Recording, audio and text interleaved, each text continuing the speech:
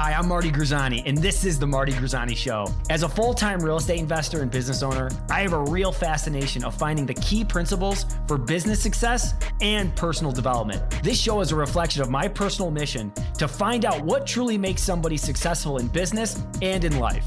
We will find tools and tactics that they've used to reach those levels. If you're the type of person who is not satisfied with average and you have a hunger for learning that will never cease, this show is for you. Welcome to the show.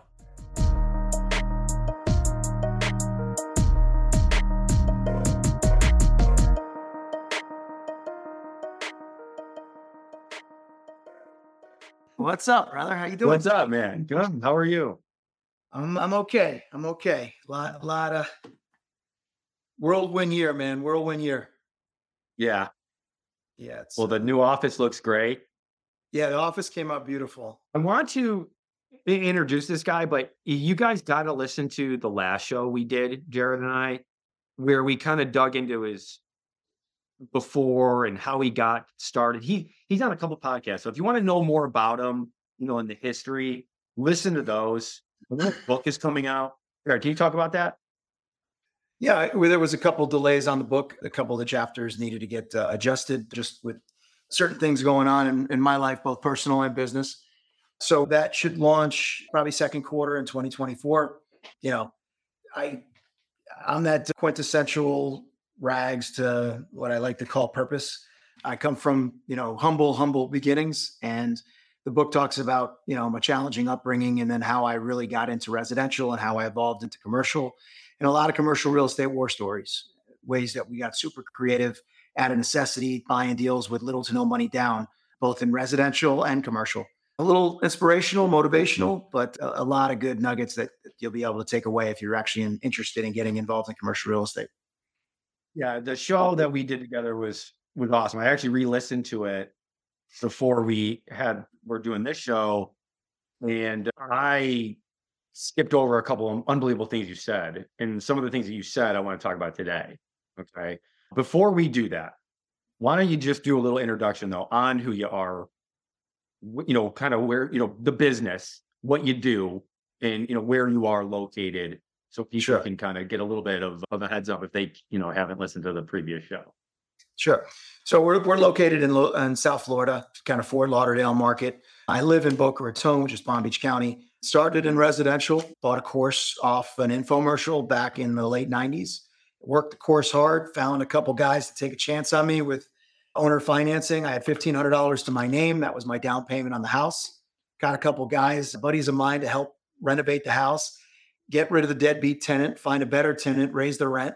Did that a couple of times. And around that time in the early 2000s, banks were starting to allow you to tap equity in these houses, lines of credit. And we had a bank called Wachovia, which is now Wells Fargo. They allowed us to tap equity out of the two houses that we had based on the cash flow. I think I pulled $14,000 or $15,000 out of the house. It was all the money I've ever had at one time at that time. And bought another course to find out where the value is on residential houses. And it turned out the value was really on the courthouse steps, buying them at auction. And we got really good at pulling title early on before the auction, bounced between various auctions in various counties of Georgia at the time. And, we really got proficient in finding the deals sight unseen, picking up a couple houses every month. And we got up to about 65 houses. And in 2007, I got an unsolicited offer to buy a bulk of that portfolio, just unsolicited, dumb luck. It always helps when your first deal goes well. And it allowed me to really stockpile my own cash to be ready for the big correction that happened in 2008. And around 2010, found another course, which, Marty, that's how you and I met, with buy commercial real estate with little to no money down. So I was like, all right, it worked the first time with residential. Let me work this course just like I did before. And got into my first apartment complex in 2010. It was a 156 unit C-class apartment in South Atlanta.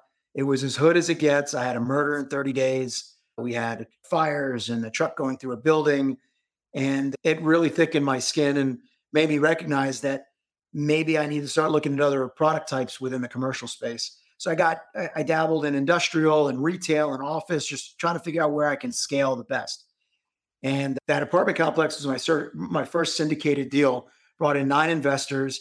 In 2010, it was still very hard to get financing, especially a new guy that wasn't proven yet, and structured a deal with 9 investors where they were my debt and my equity. So it's kind of a hybrid structure. And it worked out really well. In 16 months, we took it through all those challenges. And I think we bought it for 9,700 a door. We sold it for just about 18,000 a door in 16 months. And I think now back, the best thing and the worst thing that happened was I was in multifamily. The best thing because, multifamily in 2010, you were ground zero. The worst thing was I got into Class C, so I got a little jaded. I got tainted rather. I did not want to deal with multifamily. I just thought it was all designed the same. So I really veered away and really should have kept multifamily in the mix. And now we're at a point where we are starting to look at multifamily again because I think the opportunities are coming. So that's kind of the 30,000 foot view of how I got started. And it was grassroots, educating myself through self-development courses and boot camps and outside of standard academia. And that served me well. And I wouldn't change a thing with that. Yeah, if you go back into the original podcast we did, he basically, guys, went from living in a 900 square foot apartment with his grandfather to now owning 300. Sorry, I was making it sound like he was living in luxury over there, but no, it was 300 square feet. 300 square feet, efficiency apartment. My office that I'm sitting in right now is 420 feet. There you go. And rags to purpose for sure. I mean, like I said, 300 square feet apartment that he grew up into, owning over 2 million and growing of commercial square feet is exactly why I wanted this dude back on. Real quick, because we're going to just dive right in. We don't have a lot of time. Have you messed around with ChatGPT? And the reason why I'm asking is that you have to prompt ChatGPT a little bit. I'm going to prompt you a little bit, okay? Because we know we know a little bit about where your business was. I want you to talk to the people. Like, I want to talk to yourself, right? I'm going to go 15 years ago, 10 years ago, talk to Jared, because that guy's similar to me, similar to our listeners, someone that's been in residentials, doing a couple multifamily, did a multifamily deal, kind of figuring it out, getting some success, getting some wins, right? But wants to kind of jump to that next level, being, where you're doing 10-figure profits. And so with the goals that you want and to help the person that you were, how do you go from having a couple rental properties, right, to now how do you go and creating a management company, right? How do you come to a management company that's collecting fees, that's paying for an office? What does that look like? Like if you were talking to somebody who was yourself, 5-10 years ago. I think we're at a point now where I think a lot of people that are listening are going to have an opportunity to do exactly what we did. We caught everything on the basement floor. We got into commercial real estate at the right time. And I think everybody's going to have that opportunity again if you're positioned for it and you educate yourself before it actually happens. For us, I decided that I'll go out of pocket to build the infrastructure and in lieu of traditional fees that most syndicators would charge their investors. I took a heavier back end promote. So what I basically did is I said, look, I'm going to work for free, guys. You guys are nothing is going to dilute the cash flow. You're going to get the cash flow. And once I hit that first hurdle, which let's call it a 7% preferred return or an 8% preferred return, then I'll go ahead and get my heavy promote. So typical standard syndicated promotes are probably closer to 25, 35% tops. That's what the operator will hope for. We were going 50% promotes, but we weren't taking acquisition fees. We weren't taking property management fees. We weren't taking asset management fees. It was completely all the cash flow up to the pref, 7, 8%, whatever it was, went to the investors. And it was the best thing we ever did because the back end promote from 2010 all the way up to, let's call it 2017, 2018, were massive. We were delivering 50, 60% annualized returns on a total project level on the first 10 deals we did. So that allowed us to stockpile cash, proof of concept to the investors. And it showed, look, we are putting our money where our mouth is. We know, we're confident, we have a high level of self-efficacy that we're going to be able to perform and you know deliver you guys a return, but also make it worth our while that we're working for free if things don't go well. So that's the first thing I would say is at this moment in time, there's going to be an opportunity where maybe you take a heavier back end promote, but you work for free.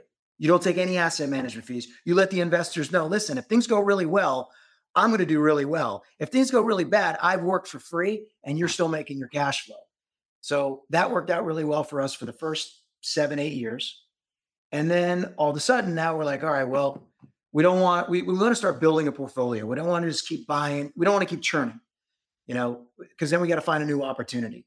So now we're in a position, and we've been in this position probably for the better part of 5 years, where we don't want to sell as much. Well, if we don't sell as much, then we don't have that back end promote to look forward to. And that back end promote may not exist 10 years from now, right? You have ebbs and flows in the market. Who knows what happens? So we had to flip the script a little bit. What got us here won't get us where we want to go next. So we've switched. We've taken now the lower promote and higher standard fees, asset management fee, acquisition fee, development fee, commissions. We're taking the standard fees that every other operator would take, but we're taking a lower promote. And people get that. And we have a very loyal base of investors that love the annuity. They don't necessarily want their money back. So they're happy that we're going to hold an asset in perpetuity. And the only way we can do that is we have to align ourselves with our investors. And that means we have to get paid while we're holding the asset. So that's why we've switched it. And we are solving for fees even now. Every time we bring in a new analyst or somebody else, we got to feed the beast. And if this year we bought one deal. Last year we bought 8 deals. So if we're not buying, I'm feeding, whatever shortfall there is. There comes a point in time where the operating company becomes a profit center. But let me tell you, depending on asset class, for us, it's mostly industrial. We would have to approach about 1.5 million square feet before it actually becomes a profit center, or even maybe even revenue neutral, where we have 12 people in the office, let's say, everybody's getting compensated well, bonuses, marketing, all that stuff. 1.5 million square feet is the math that we did that we have to accumulate to cover the current infrastructure. So it's a lot. Multifamily, I think, is a little less. You don't necessarily need that many units to cover the infrastructure for that, because a lot of that stuff gets third party. You can third party manage that. With industrial, with retail, we tend to manage our assets internally. And that's just choice. So I'm only going by my experience and how we've structured it. But that's how we've evolved.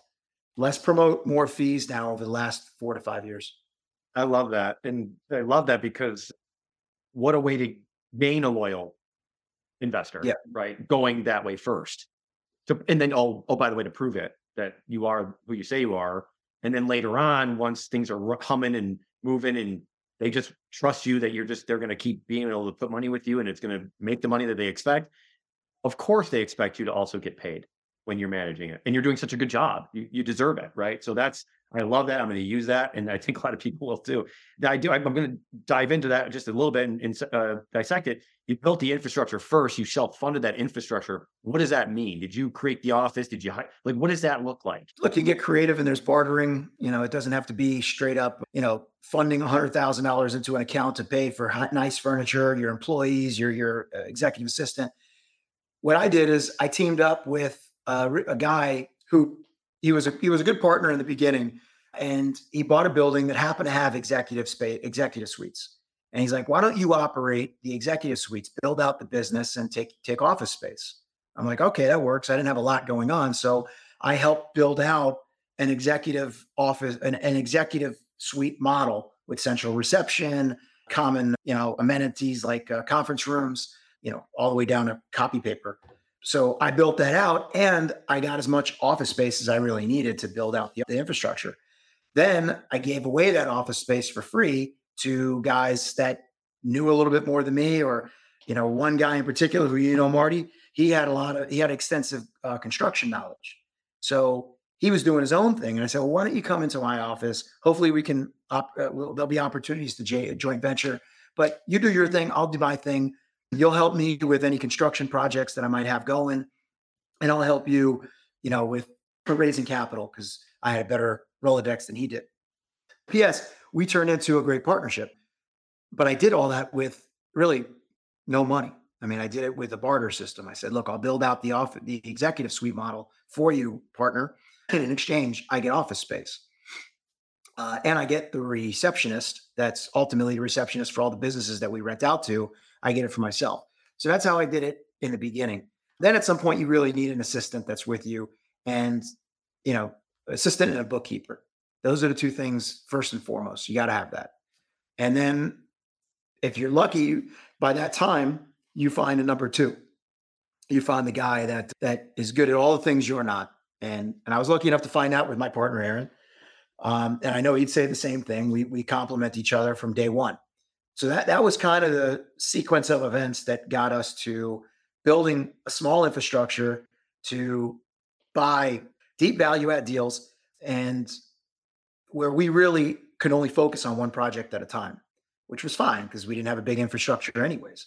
Those deep value add deals at that time were the catalyst to building an amazing business with amazing investors, and really allowed us to really to our first deal that we did together was, I don't know, $1.5 million profit in our pocket after paying all our investors inside of 14 months.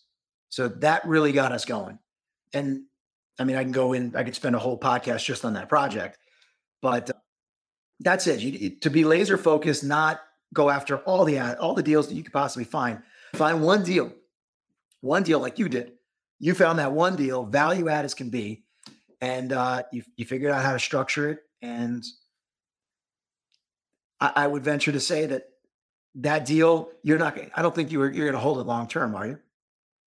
We might, but I probably not. But only because it's so close to us, but probably not long term.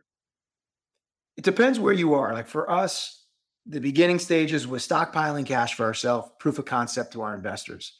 The only way to do that is to buy, fix, flip, and follow the projections that you laid out in an investor summary. Follow it as like a blueprint. And we did that 10 or 15 times before we said, okay, it's a 5-year projection, but Mr. and Mrs. Investors, we want to hang on to this asset. So if you want out, we're happy to buy you out. But we're going to hang on to this asset indefinitely. Nobody wants out because the projects that we're holding are cash flowing well, and it's a great annuity for everybody. So it comes with time. But in the beginning, you're going to want to fix and flip. Right. The syndicated model is designed to fix and flip. That's you're paying a pref, that preferred return, especially in today's interest rate environment, you're not going to be able to cover the pref 9 times out of 10, right. Which means it accrues, which means the longer it goes accruing, the less and less promote that you can look forward to on the back end. Then, God forbid, the market corrects. Now you got nothing to look forward to at the end. So right. The idea, the syndication model is truly designed to churn and burn. No one's ever said that. That's the way. You'll never meet a syndicator that actually says, yeah, no, we hold all our assets. It's been 12 years now. We've held all our assets. No way. And it's like that in the fund model too. At a certain point, though, at a certain point, you become seasoned enough where you can have these conversations with your investor base, and you can tell the investors, look, I'm going to put pen to paper. Here's our financial projections. This is based on a 5-year exit. I need that exit to determine what the internal rate of return is going to be to the investor. But the reality is, Mr. Investor, we don't want to sell this. We're probably going to hold this thing for 10 years. So if you're not looking long term, maybe even up to 10 years, then don't come in on this deal. You can only do that when you when you have proof of concept. And that's the only reason I mentioned that to you, where depending on the investor base that you have in that deal, you're probably going to want to do what you said you're going to do and flip it. Throw a bunch of money back at them, pocket a bunch of money on, pocket your promote, and move on to the next. You mentioned the way you structured in the beginning with, heavy on the promote, right? Like with this deal that I did, it was, I'm 20% owner. If there's 4 other partners that are also 20, and then we basically have our money guy is like 19, but he brought all the money to the deal. Right. And he didn't want to sign on the debt. Basically, we had to sign because anything over whatever, 19, you'd have to sign. 100%. Yeah. So, but it's like a hybrid of that. They also get a prefer. Go ahead. Everybody's 20%. Everyone's pretty much 20%. Yep. Yep. So in that sense, there's really no promote, right? I mean, Right. you get what I'm saying? Because there's no like, we're owners. And so I'm just trying to think. Well, your promote is 20% if you have no money in the deal. That's fair. Yes, that's true. Correct. There is a promote, but there's no, like when you are looking at deals, right? Because again, in promote, can you explain a little bit what that is for people who don't know what that is? Yeah. So, for example, the way we structure our deals, we'll put in 10% of the equity required. We'll raise the other 90%. So, if it's a $10 million building and we get $6 million in debt, theoretically, that's $4 million that we would have to raise. Now we have closing costs, CapEx, all that stuff. So, let's call it $5 million that we have to raise, right? Of that $5 million, we'll personally put up 500,000 and then we'll raise the other 4.5 million. So, they put up 90%, we put up 10%. But after we cross a hurdle, which is called a preferred, we have a preferred return, which let's say it's 7%. So that $4.5 million is earning 7% before we see a dime. Once we get over that 7%, we get 50% of the excess cash flow.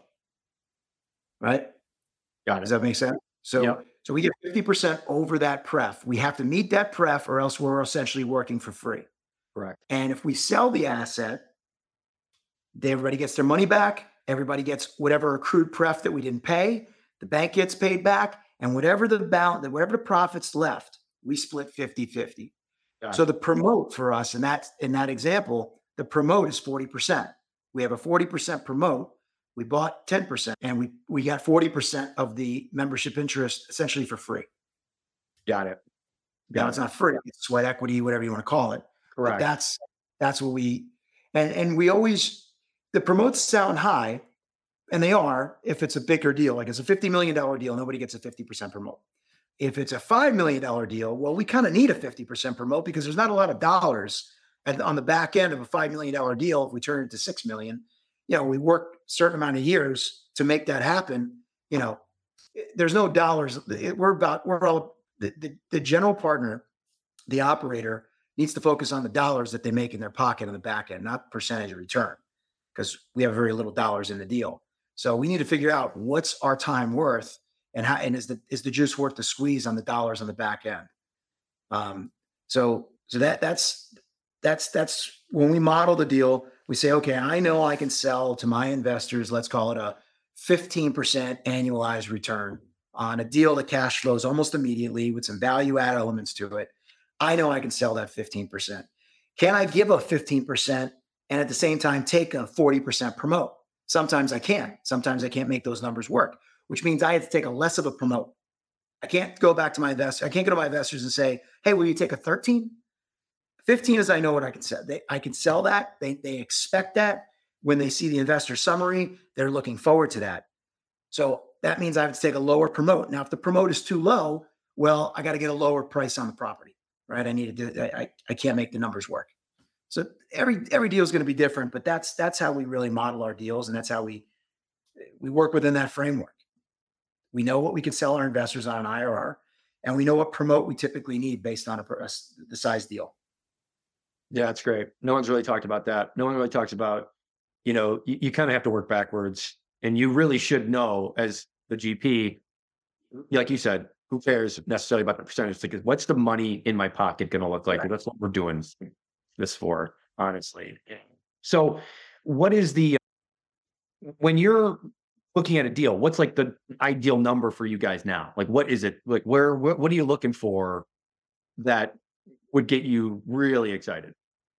So when we model our deals, we're always looking at a total project level return based on a certain hold period, based on certain cash flow, based on an exit value that we pin a cap rate to determine the value. Once we model all that out, we're looking these days, if we find something that's an 18 internal rate of return after factoring in exit, cash flow, all that stuff, we get excited about the deal. And that all comes down to your cost of capital. So in the last scenario I just mentioned, theoretically, our cost of capital is 15%. That's our cost of capital because I know I can raise money as long as I show a reasonable model that can achieve 15% IRR to my investors. I know I can raise the money. If I show them a 10% return, I'm going to have a hard time raising money. So 15, an 18 total project level allows me to get 15 to my investors. And I don't want to get I'm trying not to get too technical, but it all comes down to cost of capital. If some people have family money and they only want to make 9%, well, that's great. Guess what? You're going to be able to pay more for that property than I'm going to be able to pay. And here lies the problem with the small guys like us against the behemoths like Blackstone. Their cost of capital is single digits, right? Our cost of capital is double digits. We cannot compete on most of those larger assets, which is why we're scrappers and we go after $2 million deals, $5 million deals, $10 million deals, 20 tops, right? Anything else, you start to get into an institutional level where you're playing with guys that have much lower cost of capital than you. And a lot of times when you make offers, it's an exercise in futility. You're never going to get the deal. They can pay a lot more than you can. Is that somewhere you see Geneva at some point? Like where do you want to, what's kind of one of the goals that you have, So our investors, anybody would look at risk reward, and as you prove how low risk you are as an operator, the lower cost of capital you may be able to achieve with your investors. I used to have to give my investors 18%. Now they know that we're a pretty safe play and I can structure a deal where they get a 15. In some cases, there's certain deals that I could do where maybe they only need a 13% return. So I could pay a little more for the property, because my cost of capital now is 13, like on an apartment complex where people know that we have experience with apartments, and the backstory of apartments is great. It's been a somewhat of a safe haven in this big correction or in this, interest rate environment. So investors are willing to go 13. So as we do more and more and more deals, my cost of capital essentially gets lower because I'm less risk to my investors. We will always stay the syndication route on most of the projects that we do. However, there is a need. These institutions, family offices, private equity firms, there is a need for guys like you and me. They need operators to find the deal, work the deal, deliver them a return. So we're looking at a couple projects a year to do with a more programmatic structure with an institution. That's high cost of capital. They want to see, at least a 15, 16% IRR, standard waterfall structure where, we don't get a big promote.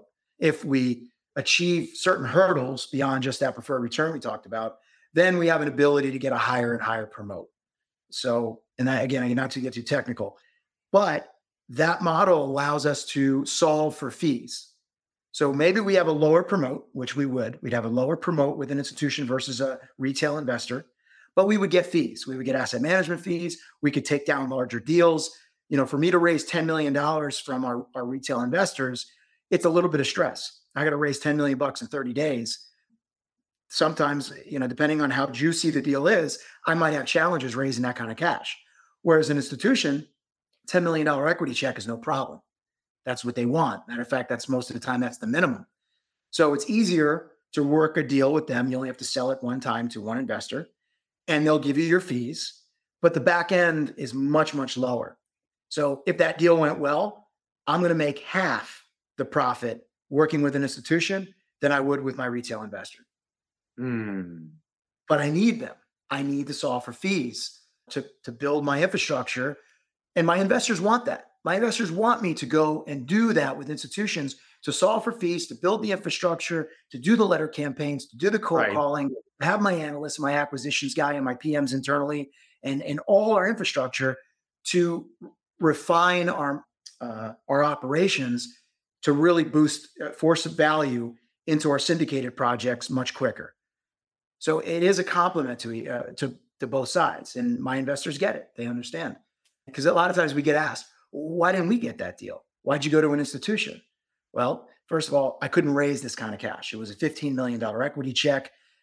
Yes, I appreciate it. You would have been in, but I couldn't raise the rest of it. And it creates a lot of complexity if I raise 10, bringing a private equity fund in for 5. It's a lot easier just to give them the whole 15. Right. That makes sense. It's a balancing act. As you get bigger, you also have to kind of do those things because you do want to. You need to have your office be the best it can be to compete in these environments. So hey, I need to do these types of deals to pay for that analyst, to pay for that killer salesperson, right? So it's like as you grow, you kind of start having to sign some real big checks, not just personally, but just with your holy shit, we got to do this, if we want to keep growing and getting uncomfortable and doing all those things. And so I guess there's always growth. No, and you got to pay for talent. Yeah. And again, the whole thing, what got us here won't get us there. Right. I have lofty goals, and the goal is to hit 650,000 square feet a year for the next 5 years. That's what we want to hit. And I've done the math on the product types that we buy. We buy small bay industrial for the most part. And based on what I know about it, how much management intensity there is, how many people I'm going to need based on square footage, and what the cost associated with hiring all those people for that much square feet, and then how much distributable cash flow that kicks out. I've done all that math, and I know that 650,000 square feet over 5 years generates X dollars, and will cover my overhead and generate enough cash flow for me to focus on my other bigger goals, which is charity and frankly, living the life that we all dream of, right? Enjoying all the conveniences of life, the best vacations, the best education for your kids, just not having to worry anymore. And Jared, that's a great thing. Industry of ours, this is, it is, you never have to retire. I mean, when you want to work in this industry, you can work this industry. When you want to pull back for the next month and go cruise the Amalfi Coast, you can do it, right? You have the self-managing company that we've been trying to build over the years, where if I'm not buying anything, there's really not a whole hell of a lot for me to do, right? I got a number 2 that's operations, that runs everything. PMs, accounting, acquisitions, construction, they all know what to do without me. I'm not running all over the place. And when I'm not buying anything, there's not much for me to do. And that's why I've actually pulled back quite a bit in the last 4 or 5 months. And I've never done that since I was 13 years old.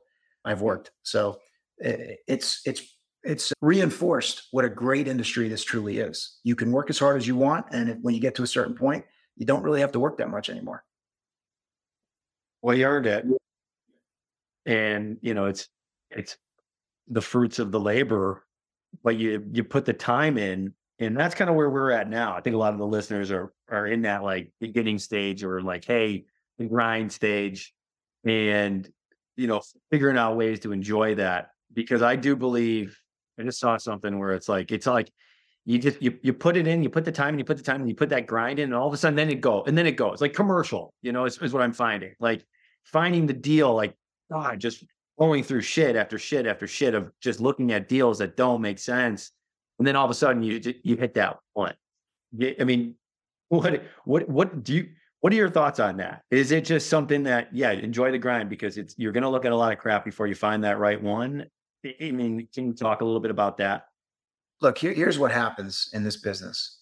You buy, your first deal is a 10,000 foot shopping center, and you got owner financing, and maybe you're out of pocket $100,000, and maybe brought in investors, and it's 50% vacant. And all of a sudden, dumb luck, you got a national credit tenant that wants to take the vacant space.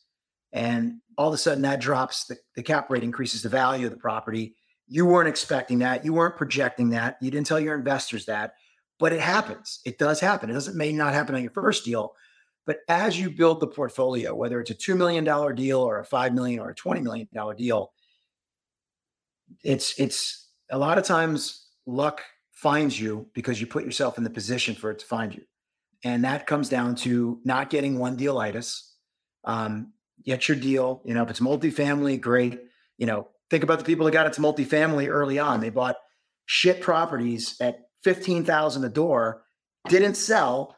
Who the hell knew multifamily was going to do this for the next 11 years, right? And that's what it did, right? And then forget COVID. I mean, it just spiked it even more. And then the interest rates dropped. I mean, it was a perfect storm for the best asset class to forget doubling your equity. How about doubling the total project, right? It's one thing going from 5 million, raising $5 million and turning it into $10 million. But how about raising $5 million, buying an asset that was $20 million, and now the asset's $40 million. Right. And that's exactly what happened to multifamily investors. Guys our age are flying private everywhere. There's no way they projected that. Right. So this business allows you to get really fucking lucky, really lucky. But there are certain rules that are, very serious rules that you have to follow. What's your exit? Are you in a market where you got to find some sucker bigger than you to buy that asset? There's so many people that get enamored. Let's talk multifamily, get enamored with price per door, right? Oh my God, this is only $30,000 a door in today's environment. Well, I mean, if it's in the most tertiary market in bumfuck USA, that's great, 30,000 a door. How much management intensity is there going to be? How screwed are you going to get by contractors that have a monopoly on that market because there is no other drywall guy, there is no other mold remediation guy or whatever. That happens all the time, and you get royally screwed. Then you got to find the exit. So you got to follow a certain set of rules. If it's retail, don't buy a retail shopping center that has 4,000 cars a day passing by it. You're setting yourself up for failure. Find a retail center that's got 30,000 cars in front of it. Find a retail center that's in a major metro market. Charlie Munger, partners of Warren Buffett, just died. Yeah. And Charlie Munger was instrumental in getting Buffett to look at businesses and pay up for companies that showed more value. Real estate's the same way. Don't get enamored by the price per door in a multifamily. Pay the $50,000 a door versus the $30,000 a door in those markets because it's just a better pocket in that market. Pay $160 a door for a really good market where rent growth is coming because people are constantly moving into the market. You get drivers into that market. I would rather buy a deal for $160,000 a door at a lower cap rate if the value is there, where I could raise rents, versus 30 a door. And oh my God, on paper it screams, but I got the contractor issue I mentioned where they got a monopoly on you. I'm dealing with much more riffraff tenants. There's no drivers to that market, so the unemployment rate is higher. People are moving out of the market. You're stacking the odds against yourself, all because it's a cheaper asset, right? Price is only relevant in the absence of value. So that's the first thing I would tell anybody, and that's the one thing I would tell the Jared 11 years ago when I got my first, or 12 years ago, my first apartment complex. Jared, don't do this deal. It was $9,700 a door. Don't do this deal. We talked about this in the last podcast. I won on that deal because I bought it at the right time. I didn't know that. I didn't know the market was just going to keep going, but it was not the right deal. And I would never do it again. I'd never buy a C-class apartment complex ever again. I don't care where it is. And it's just lessons learned. And people make money with it. I'm not saying you can't make money, but you're stacking the chips against you. If you guys go back and listen to that, that was unbelievable. That's why Jared's my favorite guest that comes on my show. And one of my favorites. It's now, he's top two. So, but my last thing, we got to wrap up. I know he's got a hard out at 12, so it's about a minute. I want to talk about brokers. I want to talk about real quick. How do you talk to Jared 12 years ago? You know that you're looking to maybe get out into industrial like myself, right? You bought one, or maybe you're looking at one, whatever. How do you intentionally network with brokers that so that they know that you're not, you're not full of shit? Like, what do you do? What would you say is like, oh, this is a slick trick. Do this. In the beginning stages of a career? Yes. You get them to really, hey, this is somebody that I'm willing to, or is it just time? Is it just time in the market? It certainly helps. I mean, time in the market is so important, but the best thing I ever did was find those boot camps and get more experience just in the nomenclatures of the business, where I learned the terms of the business. I understand, just the basic stuff, right? It's hopefully most of your listeners understand what a cap rate is, cash on cash returns, IRR. Those things are important when you talk to your investor base. But you got to be able to talk, you got to be able to ask questions to a broker where the broker knows that either you were a broker, you have families, you come from a family of real estate people. You got to know, like if I'm here, my checklist with a broker now, I mean, it rolls off the tongue now. But when in the beginning, after going to those boot camps, I knew to talk to the brokers and say, okay, do you know what the traffic count is in front of the center? Okay, great. You know what the daytime population is? What's the parking ratio? Any issues with the visibility, access? Is the egress good? What else? What's the finish in the units? Is it predominantly office? Is it more just open showroom? When you start to ask those type of questions, the brokers recognize that you've done this before, even if you didn't, right? Even if you didn't, but you got to get good at that. And it starts with educating yourself. And look, books will go so far. If you're one of those guys, if you have engineers as listeners, maybe they can read a book and really absorb. Guys like me don't absorb from a book. I got to be in a boot camp. I got to be in a course where I can ask questions, follow-up questions, but you got to educate yourself to be able to talk the talk with your lender, with your broker, with your investors. That's the first thing I would tell anybody to do. You can't just go in and say, I want to get into retail shopping centers. I have a couple of houses. I'm ready to get in commercial. Let's go. Let me go find a deal. You're going to make a mistake. You got to educate yourself. And there's so much out there now. There's so much out there to educate yourself for free. Then if you want to go a step further, then you go into mastermind groups like you and I met. And that changed everything. It changed everything. And it started with the ability to talk the talk with the brokers. That's it, guys. That's what I needed to hear again. I hope you needed to hear that. I hope that helped you. I know it helped me. Jared, Elmar, thanks for coming on, brother. I appreciate you a lot. Ronnie, I appreciate it, man. I'll be seeing you soon. All right, guys. Take care. Take care. Thank you for tuning into the Marty Grisani Show. If you're listening on Apple Podcast, leave us an honest rating and review. If you're on Spotify, make sure you follow us for weekly episodes.